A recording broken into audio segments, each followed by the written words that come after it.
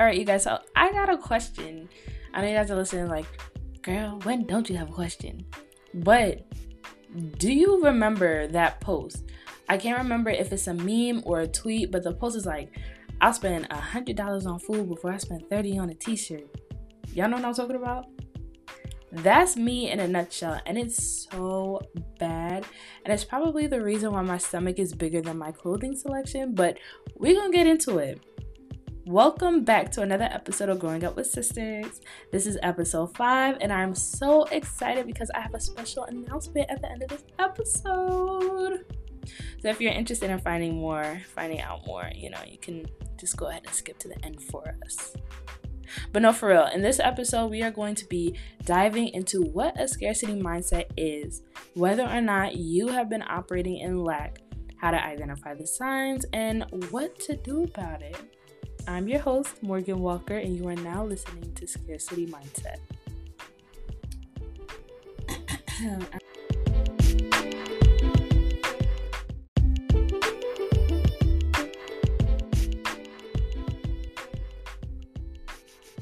Okay, so before I introduce the topic, I feel like, we should dive first into the definition of what scarcity mindset is.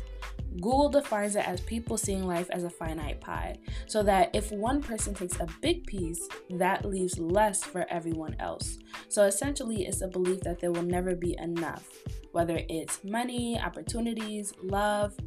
Subconsciously, you believe that someone will always lose, or that some people won't be able to get in order for others to have. This is a lack mindset, and it stems from fear of the unknown. So I just kind of want to give you guys like a background story into how I realized that I was operating from this place. And so the very first time I was able to identify this mindset in myself was last year during the summertime. I must have gone like half of the summer recycling the same few pairs of jeans. And I don't mean jean shorts, I mean like full on pants in 90-degree weather. I kept telling myself I needed to go to the mall and buy actual summer clothes, but I kept putting it off because even though I had the money, I did not necessarily want to spend it. And I'm sure that you guys can relate, maybe not with clothes, but in other areas of your life, like that bill that you've been putting off because really you don't want to spend your money on it, even though you know you need to pay it off. Right? So you might be thinking, yeah, this girl is crazy clothing shopping, right?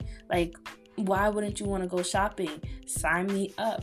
But at this time in particular, I was working 2 jobs. I have been successfully saving my coins for the past couple of weeks. And I guess I was just feeling like, saving was hard work, and spending was the easy part. Imagine you busting your behind to save your money just to lose it all on a shopping spree. No, ma'am. But, I needed clothes, so I forced myself to go.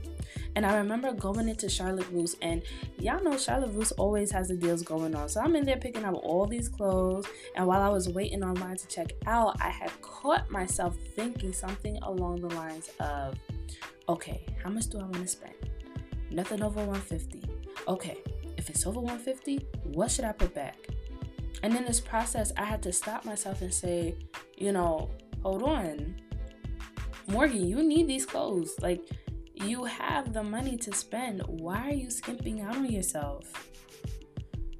And so after repeatedly playing the scene over and over in my head, I realized that I was operating out of scarcity.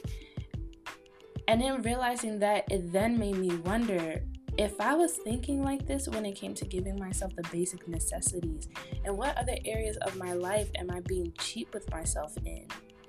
Deep down, I was afraid that, buying these clothes would either, lead me to be in a situation where I was struggling to make the money back, or that in the future, if I ever really needed this money, whatever I did have wouldn't be enough.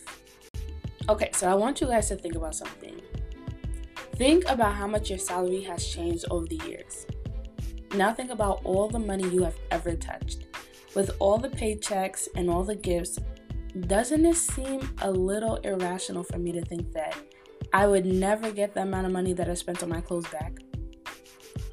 Of course, it is good to be mindful with spending, because you want to make sure that you aren't going overboard, but being stingy with people, especially yourself, only creates a self-fulfilling prophecy of lack. The thing is that this mindset doesn't just look like being stingy with money. It can show up in your life in other ways as well. I would say when it comes to love, it looks like going for the first or second guy that comes your way, or sometimes it looks like going after guys out of fear that you won't get one. So now you feel the need to prove to yourself that you can. And it's not to say that everyone who does this for this reason, but this can definitely be a motivating factor without you even realizing it. A scarcity mindset in love can look like settling for guys that you don't necessarily like, guys who don't really like you, or guys that are no good for you because you think the chances of someone truly loving you is rare. You might even go the extra mile and shoot down guys that are good for you out of the belief that there is no good guys left, causing you to self-sabotage exactly what you wanted.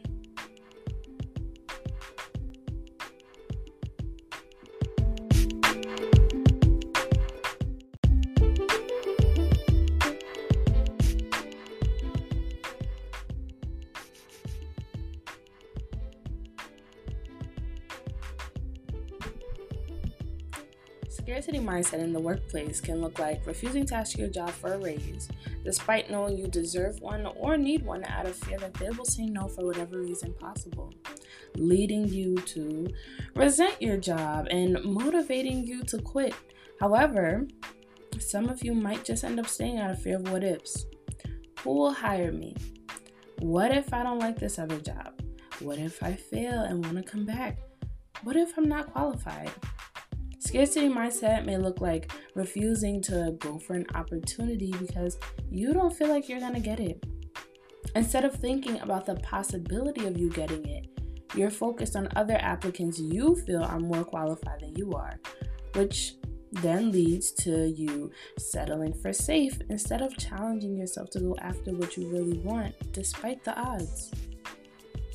Scarcity mindset is a culprit keeping you stuck in a cycle of bad habits that keep you from the things you want and need. And what makes this thinking so sinister is that it is all subconscious. So unless you are taking the time to be cognizant of your thoughts, you may not even know that you're operating in lack and not abundance, which is what the Lord intended for all of us to live in. You see, when you truly believe that there is enough to go around, you'll take the risk of going after what you want, of leaving situations that do not serve you and asking for what you deserve. Now, I'm not saying to leave your job or a relationship or, to go give 10 people $100. You can plan and budget your life, but all of these actions are not going to make a difference if you don't change the thinking behind it. I want to give you guys one more example and then we'll get to the giveaway. Did I just say that? Okay, no, let me stop. Alright, so last year I had doubled my income by working 2 jobs. Before I started working the second job, I was constantly thinking, man, I am underpaid. I don't have enough money to do what I want. I have to leave and find something better. And so when I got the second job, my thinking for a while was still the same. I still kept thinking, I don't have enough money. I still felt underpaid. But, if I doubled my salary, how could I still feel like it wasn't enough? At what point, if any, would my salary be enough for me? And that's when I realized if I want to retain more money, I would have to budget accordingly. But if I don't stop looking at what I did not have, I would never be happy and satisfied with the things that I do. I couldn't just start budgeting. I had to learn to practice gratitude in order to really get to the root of the problem. See, one of the other symptoms of scarcity mindset is to be in a constant state of worry, stress, and dissatisfaction. And that was what I was, and I hated it. I remember when I was in the process of finding another job, I literally became so fixated on getting more money that every day during my search, I would stress myself out to to the point where I would get headaches, I would feel weak, and I would just feel irritated. The thing is, nothing on this earth can satisfy you if you don't learn to appreciate what you have. And this is where it's not about the destination, it's about the journey really hit me. I needed to trust that my needs would be supplied, and it was possible to have what I wanted. See, some of us think we can't have what we want, or that we will always have to fight for what we need. And though yes, in life we will always have to work for things, we do not need to settle in fear. We don't need to struggle in fear. Fear is not of God. The Bible says you are you not more precious than the birds? And yet I feed them and provide them with a place to live. The Bible says the enemy comes to steal, kill, and destroy, but I came so that you may have life and have it abundantly. Imagine what would happen in your life if you choose to stop thinking so much and just start doing.